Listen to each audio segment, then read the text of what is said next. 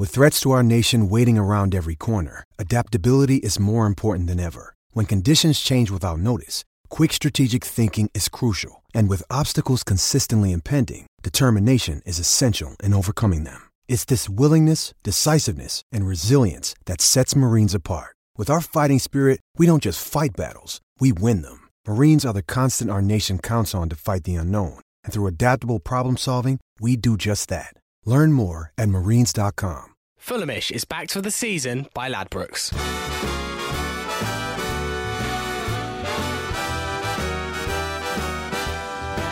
Hello and welcome to Fulhamish, your independent Premier League podcast. Yeesh. I'm Sammy James, and today we're going to have all the reaction from Saturday's unbelievable game. One of the best footballing moments I think all of us have ever experienced. And well, today it's a packed studio. We never normally have more than 4, but we're breaking all the rules today. I've got 5 of us in the studio. A top flight team. Chief of Premier League Away Days, Don Betts. Hello. Div 1, Drew Heatley. Hello. First tier, Farrell. Hello. And after Saturday, I promoted him. Senior Secretary Jack Collins. How are you doing? Hello, listeners. I'm good, thank you. How are you? Yeah, I'm good. How are you, more important? You look like... I'm a bit of a wreck, yeah. I'm not sure what's going on. I haven't really recovered. I think he looks swish in his shirt. I've got, you know when like divers come up too fast and they get like the bends? that's how I feel. Like, I think my body has not accepted the fact that we're going into a Premier League trajectory yet, and is dealing with it in all sorts of funny ways. Look, it was an absolutely incredible day, and today we're just going to be focused on what happened on Saturday. There's loads of potential subjects we can cover, like transfers and new season stuff and all of that, but we've got plenty of podcasts in the summer and the beginning of the season to cover things like that. So I think today, let's just remember Saturday, talk about what an incredible day from start to finish it was, and then we can cover that other stuff, as I said, in the future. Let's do some 3-word reviews from Wembo. Jack, what came in? Jack and Loz opening things as usual with a moving, magnificent, monumental. There's some fantastic ones. Fulham in Florida with Tom our way. Tom Great Rex, Mon the Clappers. Dawn Dunlop with John Terry's Tears, Steve Clappers Kearney Celebration, Richard Bamber, Football won today. Well, John Terry's Tears definitely came down at around midnight on Saturday, absolutely steaming down as we tried to get ourselves from Hammersmith to Putney. I mean, I've never known a thunderstorm like it. It was kind of mad. Well, I do have to give a shout out to DJH, who didn't 3-word review, but he did reply, we didn't miss Malone ultimately. Hey. So I'm glad that we finally cleared that one up, mate. Just to say that this season, Fulhamish has been backed by Ladbrokes. For exclusive specials and promotions, head to bet.fulhamish.co.uk. Maybe you can bet on how quickly England will get knocked out of the World Cup. So, let's have a double kick-off. Yeah, we're going to win it. I don't know what you're talking about. 4-4-2, Kane and Vardy. That's all you need. Drew, I'll start with you. Your memories, your thoughts, your experiences. What's going through your head? I mean, what an absolute day. It was. You can't beat it in terms of just the best Fulham day you've ever had. From the pub at the beginning of the day, the Fulhamish Old Suffolk Punch takeover. Thank you to everyone that came. Yeah, it was brilliant. Big up. Fantastic baps on show there, so to speak. And just to walk out at Wembley and see that wall of white, it just took my breath away. I think I stood there and a little tear fell from my eye as I walked out, just to think, God, this is actually happening. And it was a funny one all day. I just felt confident. I didn't feel nervous. The last 2 minutes of extra injury time, I felt a little bit nervous, but other than that, I just felt this weird calm all over the whole day, and it was just brilliant from start to finish. Farrell, it felt like Fulham really turned up. I don't know if I was biased, but it just felt like the fans were in full voice. The white wall worked so well, like so incredibly well. It felt like everyone was really up for it. And I'm not saying Villa weren't, but it just felt like something in the air, like it was going to be our day. And I don't know if it was just over-optimism before the game that is natural, but it felt special. Yeah, it felt special from my point of view. I'm sure as the rest of the Fulham faithful can attest to. But I think the testament comes from the reaction of the Villa fans as well that I spoke to afterwards. And they all felt the better team won, the better fans won. They were just totally blown away by the White Wall, as we all were being a part of it. You still sound like you're blown away by the White Wall. It feels like I've like ran into a white wall, and my voice has suffered for it. You could probably hear how I'm a changed man over the weekend, and I really don't want it to end. Dom, tell us about your day, start to finish. What happened? Well, woke up still absolutely steaming from the Friday night. So Good start. So headed straight to the Old Punch. Sat there for like an hour off with all you guys. Met all your fans? Yeah, obviously. Big up the fan base. Then headed over to the Rocket. Stayed there till about 1. Then we headed across. Ended up on the BBC Sport live feed. Picture of all of us at Edgware Road Tube Station. Because we were. Oh, were you in that? I saw Yeah. that. I saw that this morning. I didn't recognise you in it. No, I'm like right at the back. But I can't remember. We were singing. Here we are and here we go, the Cabano version, for like half an hour straight. Then went to William Park. Went to the Torch. Mm-hmm. The Torch was absolutely spectacular, wasn't it? Oh, it was unreal. It was unreal. I was standing on a table. My mate said he still couldn't find me. I was like, I'm literally standing on the table in front of the pub. He was just blinded by the white wall. Exactly, mate. Exactly. But yeah, then headed across to the ground. Made sure I got there for the national anthem, obviously. That's the most important thing of the day. And then saw us, beat Villa. And then, was out in Putney till about 2 or 3 in the morning. Then was back out in Putney yesterday. Got to the pub at 12, got home about 10. And then, I realised this morning it's the first time I was sober since about Friday lunchtime, so... I've got a funny story about the national anthem, actually. At half-time, two kids... they actually recognised me from the podcast, which was quite nice. But then their dads both told me that when they heard the national anthem was going to be sung by a Farrell, the kids thought it was going to be me singing the national anthem. What was the woman's name that sang the national anthem? Farrell Smith. Oh, right. Yeah. I mean... Who is she? Nothing would have made my day more... I didn't think my day could get any better, but if you'd have sung the national anthem... With this voice, definitely, would be good. I'd like to see you do that note at the end. They always go up, don't they, the singers, and like, no one else tries. Yeah. Or maybe you tried, given your voice. Oh, I probably was belting it out. Like, who was that one that did the Super Bowl one? Did the national anthem at Super Bowl and did it for like in a really weird version? Wasn't it Fergie from the Black Eyed Peas? Yeah, that was it, yeah. Oh, that's horrible. God, we've hit the tangent. Yeah. Already. It's early for us to have hit the tangent, boys. Let's get on to the game. Jack, I'll start with you. Yeah. I thought that Fulham just in the first half were brilliant. Like, they just turned up to the big occasion. And what we were saying in all the pre-match hype, and we said, look, Fulham are the better footballing team here, and we were all a bit worried about our bottle, about our character, but we all said, if Fulham turn up, we will win this game. And that is exactly what happened. Villa just seemed content to try and sit back and soak up the pressure, and ultimately it didn't work because Fulham just bossed them. Yeah, 100%. We were fantastic in that first half, and I think no one could have hoped for more in terms of the performance. Obviously, it would have been great to have gone in 5-0 up, but in terms of how Fulham dominated the game from start to finish, I really did think we were exceptional. And, you know, it's testament to how good we were that you saw the likes of Adoma and Snodgrass pinned back on the edge of their own box, you know, not being able to utilise that kind of break that they used so effectively against Middlesbrough. And we said that if we got them backpedaling, then it would be a great asset to us because, you know, Lewis Grabban isn't a hold the ball up kind of striker. He's the kind of, you know, player that looks to get on the end of swift breaks, and there was no one there to make those breaks happen because everyone was pinned so far in their own half, and that's such a testament to how good the fullbacks were and how good Fulham were in possession. And if you heard Steve Bruce before the game, he said that he wanted to stop Fulham dominating possession on like what was obviously going to be a very hot day on a big pitch because it would tire them out. And Villa just weren't able to do so. They weren't able to get hold of the ball and get their foot on it. And in the end, that paid off with, you know, the Sessegnon. What a ball. What a ball. And, you know, he went on so much about that experience that John Terry and Alan Hutton had, bisected by an 18-year-old with one pass. But absolutely, go on then. Have your experience. Keep it. And Kearney was magnificent. Not just in his passing, Drew, but also there's so many times he was the first one pressing down as Villa tried to make a breakaway. Some beautiful bits of skill as well, which he turned up for the big occasion and was captain material. And I think if we ever doubt him again, we can always hark back to what he did on Saturday. He really proved himself in every way, shape or form.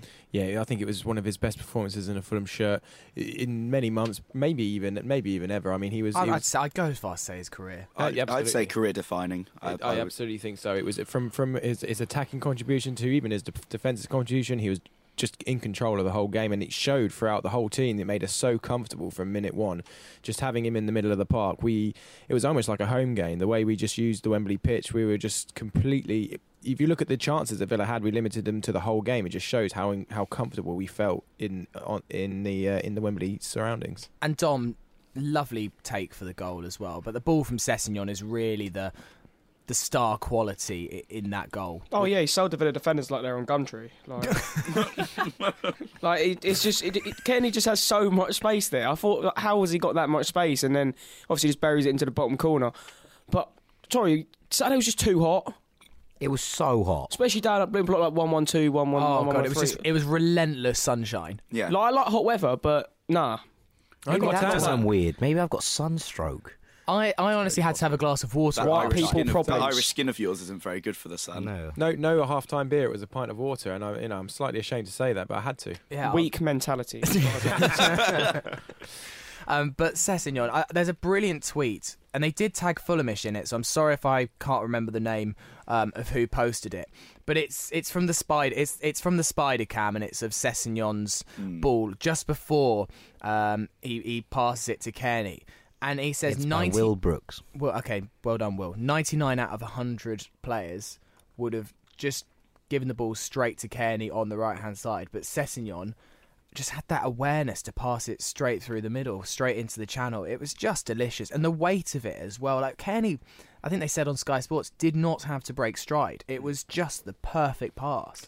Kenny also mentioned that it was probably the first time ever he'd actually broken behind the defence and actually latched onto a through ball. I was shocked because I mean, in the moment I didn't actually see who scored because it's the other end of the pitch, and I was like, no way that could be Kearney. I was like, maybe Mitro, but yeah, it was such an un-Tom Kearney like goal. Yeah, I mean, it's goals in the playoffs now is a run in behind and a slot past the keeper and a header from last season. Those are his goals in the playoffs, like two very un-Tom Kearney-esque goals.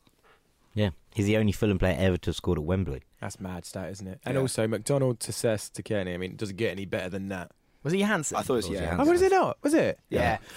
That was absolutely pinged at Cess as well. He did amazingly to even come close to controlling it, and then Hourihane misses that tackle, doesn't he? And that's where the space frees up because Hourihane's on the floor. There's an angle of it from the sideline, and I don't think the ball is actually meant for Sessegnon. I think it's an overlap from Matty Targett that's behind, and you can actually tell when Johansson plays that ball forwards, Sessegnon is actually reacting to it. He was just no way expecting the ball to come to him. Matty Targett it's classic Fulham that Sessegnon had kind of tucked in a bit, our wingers tuck in, leaving the space for our fullbacks to attack. And usually we try and get it out to the fullbacks quite early doors, and that's what we were trying to do. But fortunately for us, it actually fell at Sessegnon's feet, and well, the rest is history. And the only real Villa chance of the half was probably Grealish. It was a nice free kick move from Robert Snodgrass. Then Grealish, I thought was just greedy there. I thought he obviously saw the goal open up for him, but if you pull that back, we were in a world of trouble. Oh, I don't know. I thought it was probably the right decision to shoot. Yeah, I thought it was the right decision. He just didn't wasn't hit a it very right. good shot. Yeah, no, fair enough. I thought that also there was a lot of players tracking. I agree with you in terms of obviously pulling it back across is going to cause havoc in the kind of penalty area, but I thought that the angle opened up for him to shoot, and it's on his stronger foot. And anywhere across Bettinelli, that's in the back of the net. Was it a shame, Dom, that we didn't maybe create a few more clear-cut chances in that first half from our dominance? I know it doesn't matter now, but no, it don't. But not really. I thought it was always going to. Mitro had a header, which I thought Yeah, I was expecting once we scored, maybe we'd scored 2 or 3. But it sort of, as the game went on, it felt like there wasn't going to be many more goals in it, and obviously there wasn't. So not too bothered, but yeah, it was just like we never looked like we were in danger of conceding.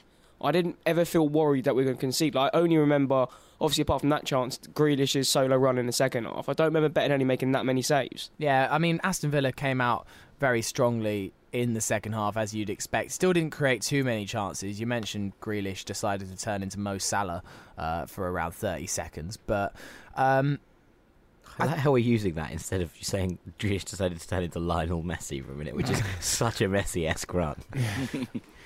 Messi, Salah, whatever it was a brilliant run. I felt like Grealish was the only player that I was concerned might pull something out the hat. He was actually largely impressive. Grealish. He was very tidy and he was definitely up for it. There was a couple of minor mistakes here and there, and obviously the tackle later on in the game, which we'll probably come on to. I thought that he was actually really impressive, and it's actually showing what kind of the X factor he has, and he's probably going to have a long and fruitful career. Let's come on to the red card now. All the incidents really.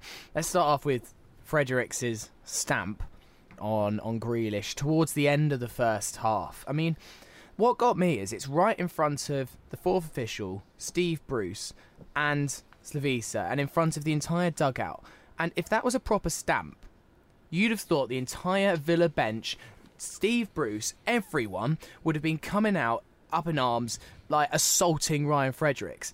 In the end, I mean, Steve Bruce barely flinched. He's obviously going like, oh, is that a foul? But he's not really like, if it was that bad, like... It just looks worse in slow motion. It's one of those things where, look, Bruce has got his arms up already for Fredericks pulling back Grealish, which is probably a foul. But he doesn't react at all. And the way he says it in his thing afterwards, in his press conference, he's like, oh, it was right in front of me. But his reaction is completely flat. He doesn't see it. And so if it's, you're completely spot on. If that is something that he was up in arms about at the time, which is what he made it out to be, then why doesn't he react?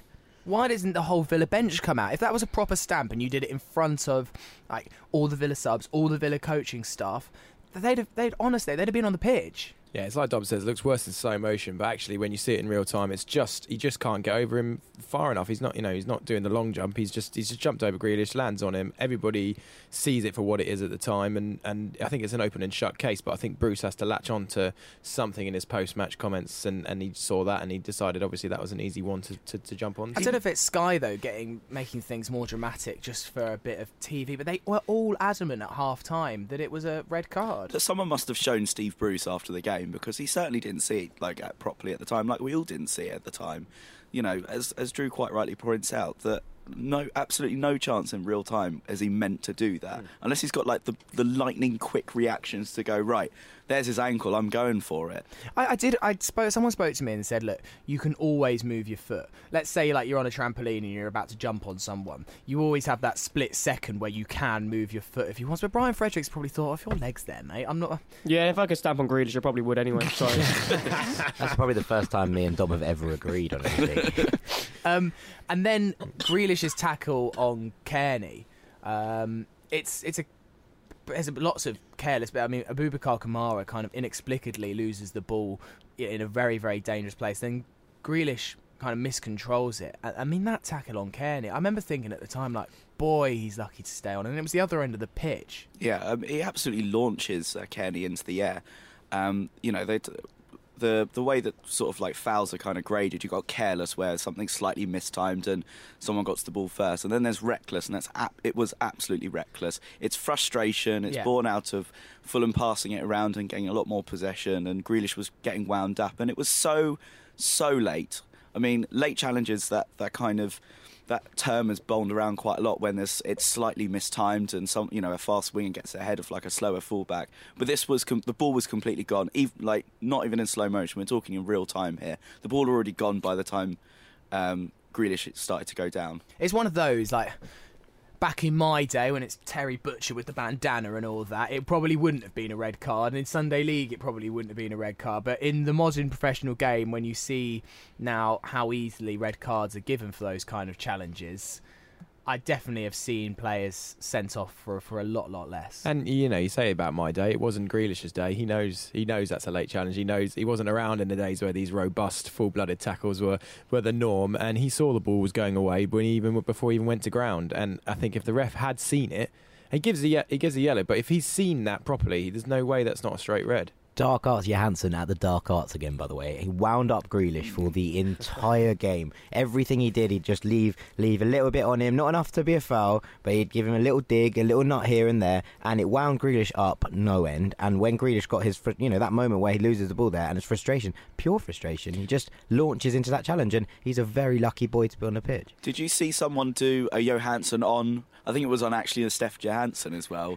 And to be fair to the Fulham players and them, they just got up and, they called the foul and that was it. It might have been, was it Chester foul? Hutton. Yeah, could have been Hutton actually. Dom, let's come on to Adoy's sending off. I can't actually remember his first yellow card. It was a yellow card. It was a yellow card. Yeah, it was just one of those things that just made It was one of those things that, like, and also the second was definitely a yellow. There's no issue with the red card here. They're both yellow card offences. Is it just the fact that Grealish is still on the pitch? Yeah, Fulham fans are annoyed about that. But I mean, with Grealish, I don't think it's definitely a red card in that challenge. I think you can get sent off for that, but it's like borderline in between yellow and red. It's the orange card zone. I fully agree with that. I don't think it was an absolute clear red card, but it very much could have been. And Jack Grealish having to go on social media about Fredericks' stamp. I'm thinking, Has he done that? Yeah. He just needs to grow up. He's being an idiot there. He does. Absolutely horrible human. I mean, it was a horrible moment for Dennis to get sent off, though, because I was getting more and more confident. I was thinking, I just didn't think we were going to let this slip. I thought with 11 men we were comfortable, and actually, the amount that Villa were pressing forward, I could see us more likely nicking it on the counter. So, Dom, how much did the red card change Fulham's game plan? Was it literally just shut up I shop? think I made our game plan better. We adapted so well to going down to 10 men. I don't think it actually affected our game that much at all. We just adapted the way we play. And Apart from that, we just didn't ever press forward to try and get a second. Yeah, but in the final, you don't always want to risk that. No. Like, and we know we've been so solid defensively since the start of the year. If you just see how many clean sheets Bettinelli's had, so I think it's not like we played better when we had 10 men coursing him, but we adapted our system to it and it was fine. I wasn't too worried. Like, if you think about it, Bettinelli didn't really make many saves, as I said earlier. I mean, Norwood was brilliant when he came on in that situation. So we had Norwood came on for Johansson, which the official website said was for an injury, but that can't be the case. Steph was injured. He was injured, yeah. Okay. It was after the red card. In all that kind of melee, Steph Joe was on the floor calling for the bench. Okay, so that, yeah. Steph had a shot which he shouldn't have taken because Cess and Target were both overlapping, but Cess kind of had a bit of a tame near post shot, and in that he injured himself, and then Villa went up the under end of the pitch and Dennis got sent off. And then obviously Callas on for Kamara. Villa didn't have. It wasn't as if we were under the cosh for the last 25 minutes. Like, we were so comfortable even after Odoi went off, which in hindsight is a little bit annoying because you all know what Odoi's got in him. Sometimes he can do that little mistake. What was it, Brentford away as well? He literally Odoi'd in the first 30 seconds of the game. Two things. My brother said, geez, the last time Odoi got an early yellow to me, and I was like, don't say that. And then it happened again. But also Adam Porter put a tweet in to us saying, I know we'll have loads to discuss, but could we please mention Norwood's impact? And that block he makes from Hurahan in the box is just absolutely exceptional and deserves immense credit for, someone who's been, especially in the last couple of months, a very much a bit part player. To come on and put in a shift like that for the last 10 minutes, absolutely insane, like sensational. He was the perfect player that you wanted in that situation. I was wondering how much longer Odoi had left on the pitch. Would if he brought on Callas quite soon anyway, knowing about the yellow cards, and also Callas is that kind of player you want when a team's throwing the kitchen sink at you anyway.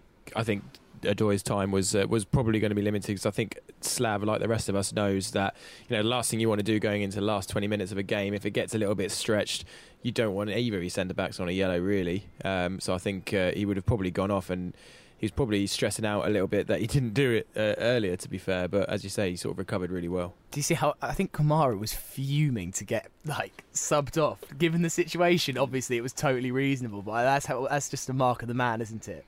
I thought it was a bad decision, and you know me, I'm very much a Kamara critic, and I thought he was brilliant on Saturday. But I just thought leaving him up top on his own to just ping the ball over the top and just let him loose was probably the option. I know it's hard to take Mitrovic off, especially because of the kind of aerial presence he offers at defensive situations and how he's very useful for clearing corners and things like that. But I would have probably let Kamara run amok up top. I don't know about you boys, but I have watched quite a lot of the replay on Sky Sports recorded at home. Twice. And all he's done is drink and watch the replay. That's all he's done since Saturday.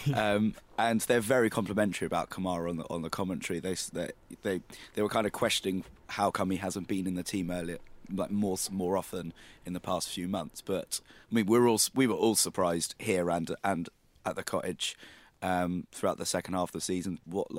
How much of an impact he's had in the last few games. How much of an improvement he's had. Yeah.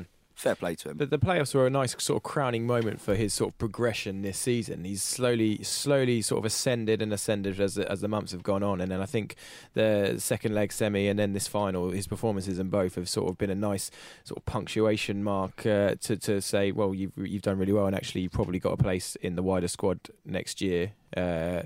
Obviously not in the starting 11, but he's going to be a useful tool, I think, to have in your arsenal. I think, what something we said at the start of the year was that we weren't, Kamara wasn't good enough at the time, but not that he didn't have the potential to be extremely useful. And, he's obviously gone out there and worked massively hard on his technical ability. He's learned from, the players around him, and both him and Font have come out and said how much they've loved having Mitrovic around to learn from him. And bear in mind, he's younger, much younger than Font. To hear that kind of thing from the squad is such a pleasant kind of, it shows the harmony in the group and how they don't, it's not a fight. And he was like, look, how Font said, how can you drop Mitrovic? He's been so good. I just love training with him and learning from him and being around. And that's, that's obviously so crucial to the squad harmony. But Kamara has learned from everyone. And he needs to, if he continues that trajectory, then there's no reason he can't be a useful player in the Premier League. I think it shows a lot of the comments and the celebrations afterwards from the players that they all pretty much saying how much they love playing for Fulham and they love playing this style of football. And, I think even the fringe players and the players that haven't played as often as they would like, they're all amongst the celebrations as if they've won the game. You see Font, who's hardly had a kick in the past 4 or 5 months. He's just absolutely loving it. Cabano's absolutely loving it. Ojo's loving it, and Ojo didn't even make the matchday squad. And they're all going how amazing it is, and how much they love playing for Fulham. And I think that's just an absolute sort of just a huge credit to what Slav has done and build this squad. We're going to take a break in a second, but I just want to get a few words from each of you about your emotions at the full-time whistle. I mean, I was in tears. I never cry at football. I normally put things into perspective, and I don't cry at football, but I just was so tense, so nervous for that 25 minutes. And yeah, we were reasonably comfortable in defence, but it just had that feeling of if Villa scored, they would win, because I think if we'd have tried to go into extra time with 10 men for another 30 minutes, it would have been really, really difficult. And the momentum would have been with them, even if it made it to a penalty shootout. So just pure relief from me when that final whistle went. Dom, start with you. I held myself together. Yeah, I was probably more emotional at the Derby game, to be honest. I was more just happy about anything else. I wasn't that emotional. Kept it together like the big, strong man I am. And then just go mental? Yeah, mate. And obviously when Freed from Desire came on, the whole stand went mental. I cried like a baby. For 10 minutes. Thanks, Tom. But it's good he's in a different room. For a good 10 minutes, absolutely just wept. And I don't know, I got overcome with the whole situation a little bit, and I had 18 of my family around me, and I just went and cried on everyone for a bit, and then I went and collected the flag which was hanging up and sort of waved it around for a little while. And obviously then went mental. I just let out several guttural screams as the full-time whistle went, just roaring as loud as I could, to the point where the next morning my whole neck felt like it was been ripped apart, and just my brother's grabbing me by the chest and squeezing as hard as he's probably ever done, and he's a big lad, so that was quite painful. And then just grabbing my old man, who came to watch the game. He's retired and moved away now, so he doesn't get to as many as he wants, and we were just all just there, and I'm just screaming like some sort of Mufasa wannabe. It was it's quite the experience. And Farrell, I imagine yours was cool, calm and collected? Oh yeah, of course. I just sat down, had a cup of tea. I think the phrase I'll probably sum it up with was disbelieving joy when the final whistle went. Nice.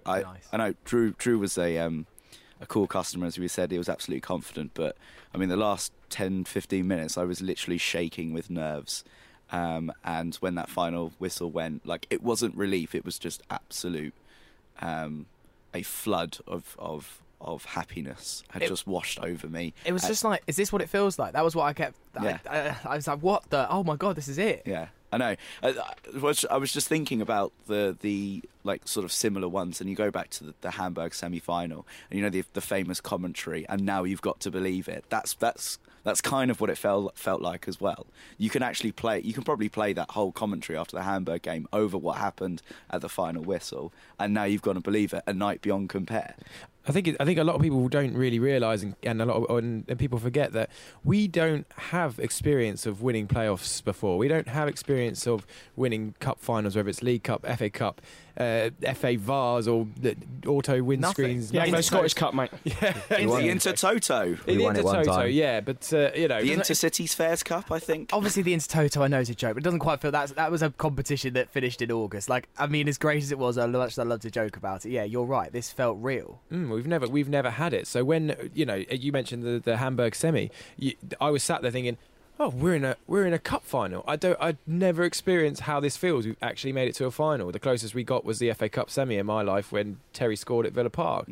A lot of little narrative bit klaxons throughout that little sentence. But yeah, we don't have these sorts of experiences, so I think it's very hard for us all to sort of compute at the final whistle. Well, when I was reading the BBC Sport updates, and big up Ben Jarman for providing lots of tidbits on that one during the day, and it just kind of sums it up when they're going like, this is Fulham's first trip since 1975, and then there was one Villa fan going, yep, I'm going today, it's going to be my 7th Wembley trip as a Villa fan. And I'm like, that's just ridiculous. I mean, over on the tube down, there was Coventry fans on the way to Wembley, and I couldn't not have a conflab with a few of those, and they were like, I just like enjoy the day, and they're like, yeah, but we've been to Wembley a few times before, and it's just like, but everyone else has done it, and Fulham just haven't. I mean, for Coventry, if they get promoted today, it's their first promotion since 1967. Wow. Also, there's a stat about Coventry that's something like they haven't finished. This is the first season they finished in the top 6 of a league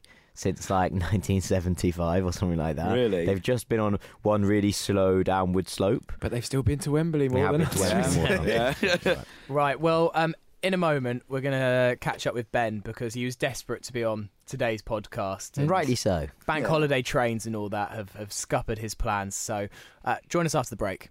Hello, I am Breda Hangeland, and when I'm not rubbing my thigh with cheese, I'm listening to the Fulhamish podcast. Hello and welcome back to the Fulhamish podcast. Sammy James here with Jack Collins. Hello, listeners. Don Betts. Hello. Drew Heatley. Hola. Farrell Monk. What up? And playing the kind of Sid Lowe role, if you've ever watched or listened to Football Weekly, it's Ben Jarman on the phone.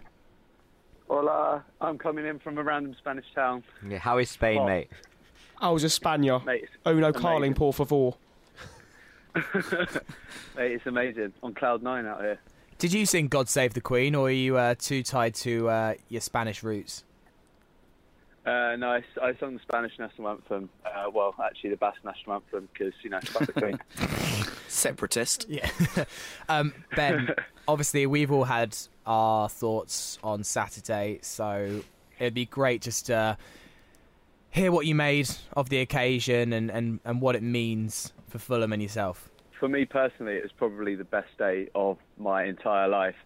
To see Fulham win at Wembley to go back to the Premier League was probably a feeling that I'll never get matched ever again. Maybe the birth of my children might come somewhere close, or like my marriage at some point would be amazing, but I highly doubt it.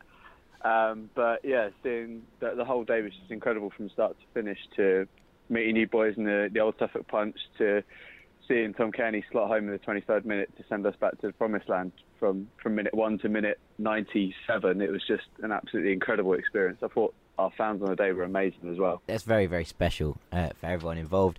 Ben, what were your immediate kind of final whistle reactions? We've just got to spot through them. Dom obviously laughed at me and Sammy, who said that we broke down in tears and said we were melts, but I imagine your reaction would have probably been something similar. Well, I'm not going to lie, I also shed a few tears, and I shed a few tears when I saw you after the game, Jack. We did.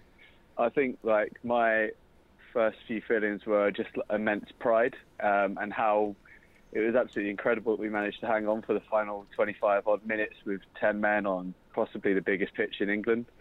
There were some absolutely gargantuan performances out there, especially from the substitutes that came on, like the likes of Norwood. I thought was absolutely massive when he came on and put in some monster tackles. But I thought from minute 1, I always sort of had this vibe that we were going to win, and we were going to win fairly comfortably. In the first half, we were nothing short of unstoppable, and in the second half, we were a bit nervous and Villa threw everything at us. But I didn't ever think they were going to score.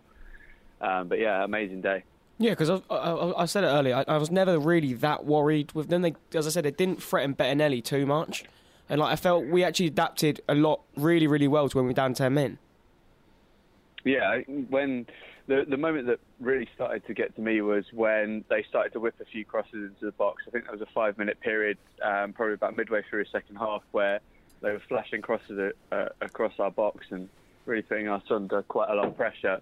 And then from there, that was when I really started to get a bit nervy. But after that period of time, I thought we really held our own. And especially when we went down to 10, we used the ball really well. We kept it away from long periods of time.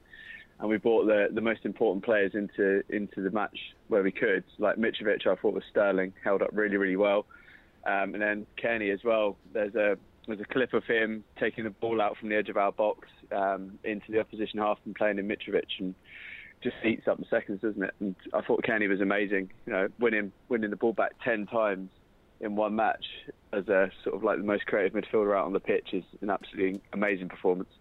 You won't have seen it, Ben, but the moment that you just mentioned about the crosses going into the box, Farrell had some weird shudder. I'm sure it was purely coincidental, but it looked like some sort of PTSD recall from Farrell. But yeah, I was definitely nervous when those balls were flying kind of into the box. And Scott Hogan, when he put that header wide as well, my heart was in my mouth. What were your opinions on the kind of red card instance? Obviously, Adoy's was fairly clear cut, but Grealish's challenge and also Fredericks' stamp on Grealish himself. I mean, Grealish was basically involved in all of these controversial incidents. Yeah, Grealish was head and shoulders above every Villa player on the park, so it's not surprising that he's involved in all the flashpoints of the match. As you say, Adoy's was really clear cut. It's definitely a second yellow, so you can't really argue with that at all. I think he's just misjudged the flight of the ball and completely got the timing wrong on the challenge. Fredericks in real time doesn't look too bad, but when you slow it down, it looks really deliberate, and I think he's probably reacted badly because Grealish has sort of been a bit nasty with his prior challenge, and there is a little bit of a swinging elbow, but not too much. So he's also a bellend. If the referee, yeah, he's also a bellend with shit hair. Classic Betts commentary.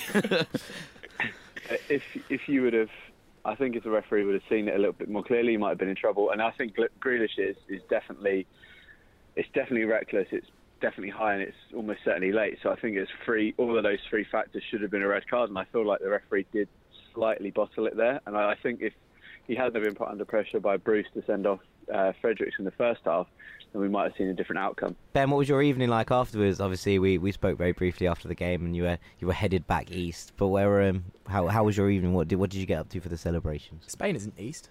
I made it back to Baker Street, and then I was in perhaps the hottest pub in the world, which is the Globe. Oh, yeah. And we watched the Champions League final with many, many beers and many, many tears. I think there was a lot of Fulham fans in there as well. So yeah, it was a really good night and a really nice day, just in general. To be honest, it wasn't. I don't think it was as mad as Dominic Betts' probably like 6 a.m. finish. It never is. To be fair, I still haven't watched the highlights of the Champions League final. I've only seen Bale's overhead kick. I haven't seen anything else. Karius was brilliant. Yeah, no, I heard that. I heard he was top notch. Top notch. Wonderful save. Heard Jermaine Pennant's his new best mate. But well, I saw you across the platform at Liverpool Street. Where were you headed then? We were headed back home then. Still wasn't too late, was it? Same. No, I found myself on my sofa with a glass of red, collecting my thoughts at about 11 p.m. after a large Donna mix, and then I saw these boys all texting saying they're going this, there, and the other, and I thought, I'm getting too old for this game. Fulhamish. Yeah, I also sat there and I had it all on record, and I watched it back with a few beers, and then towards the end of the second half it turned into a couple of coffees, so I just falling asleep, and I couldn't really take the whole nerves again. I knew what was going to happen, but still, I can't. My heartbeat must have been at about 200 beats per minute for the last 20 minutes of that game. I was knackered after it. Yeah, after the game I just wanted to have a nap and go to bed.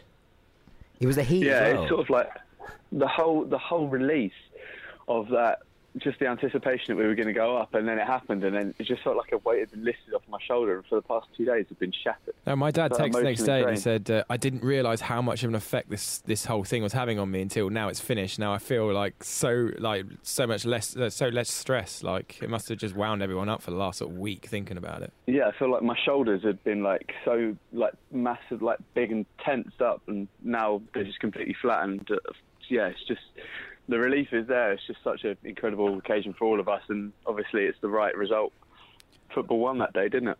I suppose, Yes, that's the word. In the lead up to that week, I don't know about you boys, but I mean, it was the slowest week ever. Well, I was last week. I was busy at work. It sort of just flew by.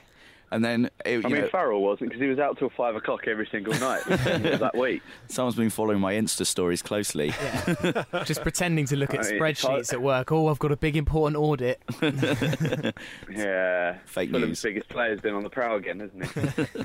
Ben, thanks for coming on, man. I'm sorry you couldn't No make problem. it to be here in person, but it's good to get you on anyway. And It's I hope you alright. don't put an invoice in for this. No, it's fine. I mean, there's not many flights back from Bilbao at such short notice, but I'm glad I could come on and speak to you all. Alpa Ben. All right, lovely. See you Laters. later. Right. You all right? Dom didn't even say bye. Dom just went bang. Well, yeah, just got to continue on, don't we, mate? Great to have Ben on as always, and nice we could get him on the phone. That phone bill will be expensive though, all the way to Spain. Yeah, no, I was thinking that it's going to be Oh, it's EU roaming now. It doesn't matter, does it? And Naki anymore? Williams can cover it, innit? So that's fine. Lads, let's talk a bit about the kind of celebrations. We've kind of talked about our own personal celebrations, but obviously the players after the game were loving it as expected. Top two moments for me, definitely. Mitro's on fire, and Mitro leaving his interview with Colin Murray on Channel 5 to join in with his song. But I don't think anything can beat Marcus Bettinelli picking up a flare and running When's his behind the 3-year goal. ban coming? Oh, actually, and then the camera panning to John Terry in tears. Oh no, John Terry crying is if he now retires, it will be the greatest thing that's ever happened. So what since his slip? Yeah, I mean, I love watching just him in John pain. Terry crying is it's just the most beautiful sight in football. I think it probably is. I honestly I've never felt so much joy in another man's pain. Sir Jack Schadenfreude Collins. No, honestly, I'm just so I mean, I happy to thought watch it was him quite sad. funny when Ireland didn't qualify for the World Cup. That was up there. There were tears, but they would have been far more tears if it was Chelsea. That's the funny thing. It's kind of crocodile tears because he's kind of like, well, I'm not really that bothered about Villa. If it was Chelsea, it'd be a lot worse, I think. But still, nonetheless. It's a good thing that really cringy contract clause just is totally irrelevant now. Have you seen he's moving it? He's not going to play against Nottingham Forest because he went there on loan for 6 games. but the players obviously had a big night, and so did Shade and Tony Khan. I don't know where they went on the Saturday. It looks like they went to kind of Madison's in St Paul's. Golden Line, last mate. night. Golden Line. Is that where they were? Yeah, Golden I Line, didn't Fulham High realise. Street. I do want to know. The club looked really, really bizarrely edgy. I was like, this is not what I was expecting. They were like, We're not going to sleep, he says. yeah, no, I saw it. And there was loads of light up neon signs and all the champagne bottles and stuff. And I was like, what is going on? Instantly, here? the boys taking Ryan Sessegnon out on a session on on. an absolute session. I mean, I was quite surprised though, because they obviously had a big night, and then they were up by 7 a.m. taking pictures with their medals and stuff like that, and they all looked quite fresh. Boubacar Kamara slept with his medal. Of course he that did. was lovely. Brilliant. Good on him. I mean, I'd probably do the same. So, anyone got a spare medal?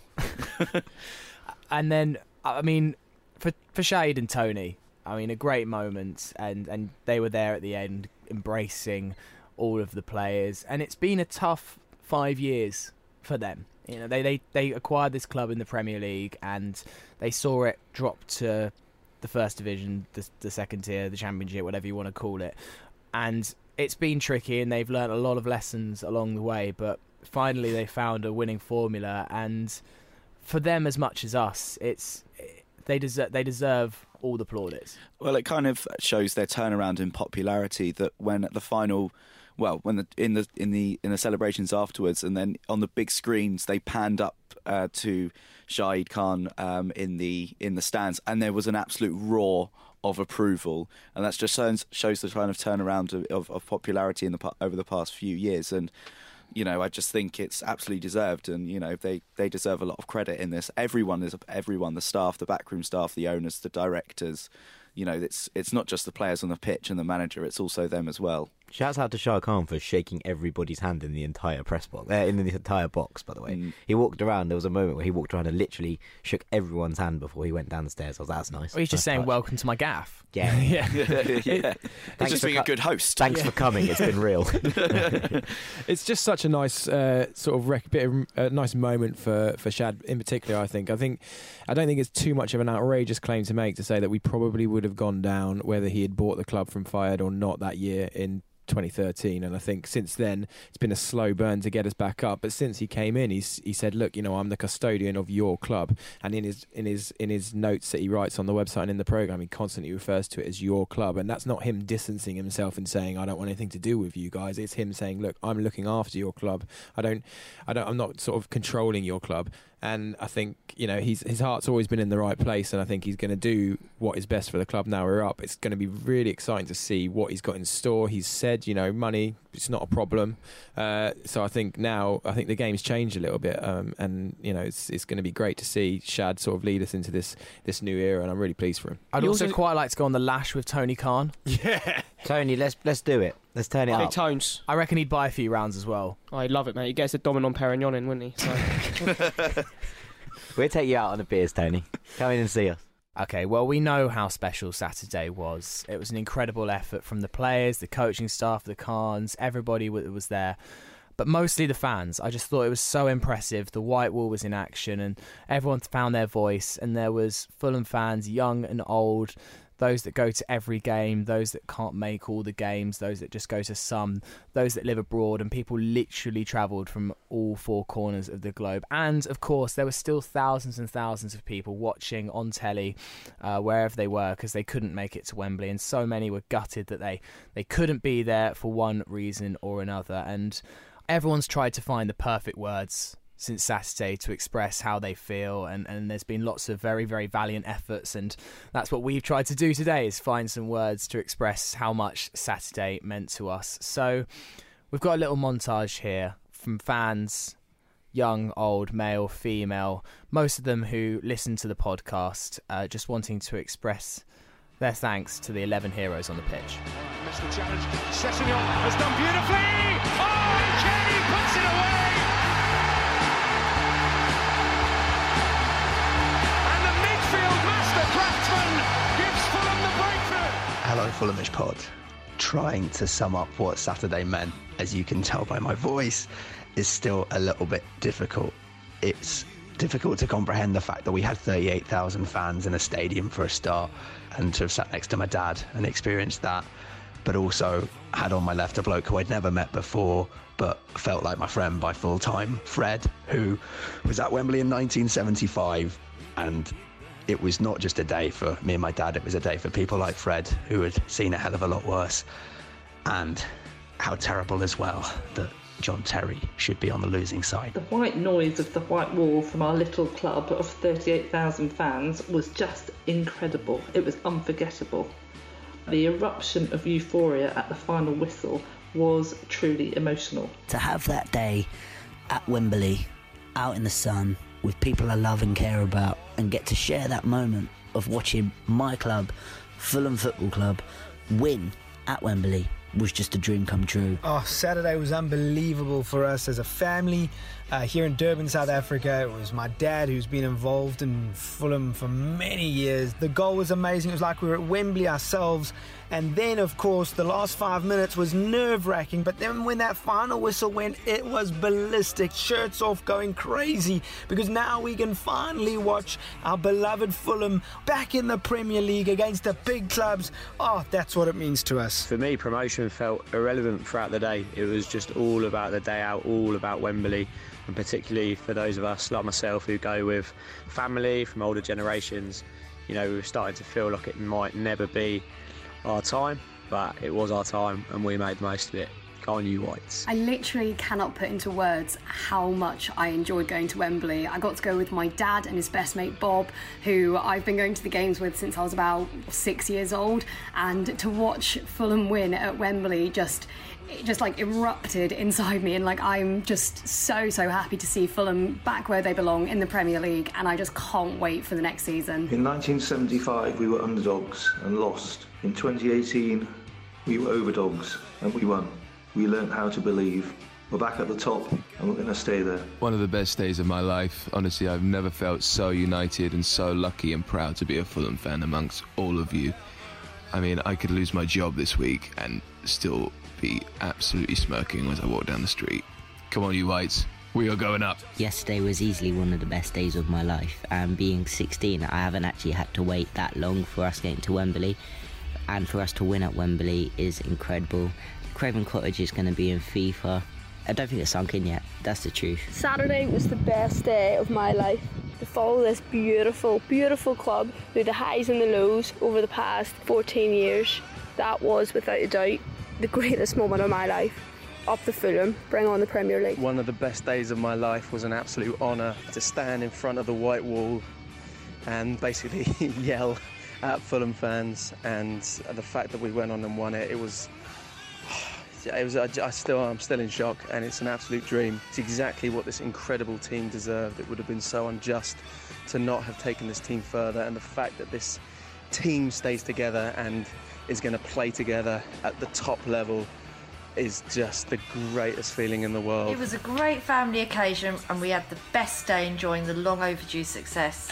After decades of supporting Fulham, we can now finally say that not only have we been to Wembley, but we have won at Wembley. The man who started this Fulham road of 3 generations wasn't there with us, but was represented by sons and daughters, mums and dads, aunts and uncles and grandchildren. So for us, Saturday was about creating priceless family days with our cherished family club. Come on, you Whites! It was a superb day with the teams being greeted by the incredible white wall, not just of the colour but the noise as well. We showed that we're ready for the Premier League. Let's look forward to June the 14th. The fixtures come out when Fulham will rightly take their place back at the top table of European club football. Yesterday was just one of the days we live for as a Fulham fan. Following the home and away this season has been a pleasure. But we didn't find 38,000 fans at Wembley, but we did yesterday, and it was amazing. You Whites. Saturday was an absolutely incredible day from start to finish. Could really feel the players enjoyed having us there, and we're really grateful for all the support that everyone has given from the start of the season to the very end. Don't think I really considered the true ramifications of actually winning the game until the final whistle was blown. Watching the white wall erupt with the cocktail of emotions that only supporting Fulham can truly produce at full time. Best day as a Fulham fan ever. To see my old man there who started supporting the team when it was in 1938. To have all my family there, my kids, all the friends and the wider Fulham family in the fantastic white wall. See all the players celebrating the end like Bettinelli running around with a flare. Mark Maunders running around and seeing John Terry cry at the end. It was the best day ever. Come on, you Whites. 26th of May 2018. Flags, clappers, the white wall. We've done it. We got our day in the sun. We got our win at Wembley.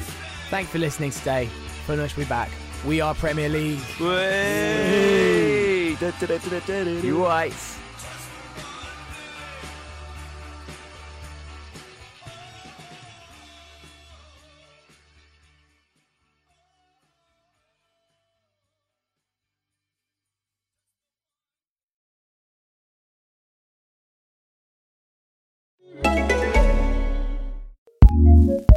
Acast powers some of the world's best podcasts. Here's a show we recommend. This spooky season, have a listen to Let's Talk About Myths, Baby, a podcast about Greek mythology that tells it honestly and often with a lot of gore, at least when it comes to these spooky season episodes. Every week in October, I have released a new episode with various levels of spooky in Greek mythology. There are ancient stories of haunted houses, ghosts, werewolves, general tragedy, and even a very bloody tree. Greek mythology has a little something for everyone, especially when it comes to spooky season. So listen to Let's Talk About Myths, Baby, every week wherever you get your podcasts. Acast recommends.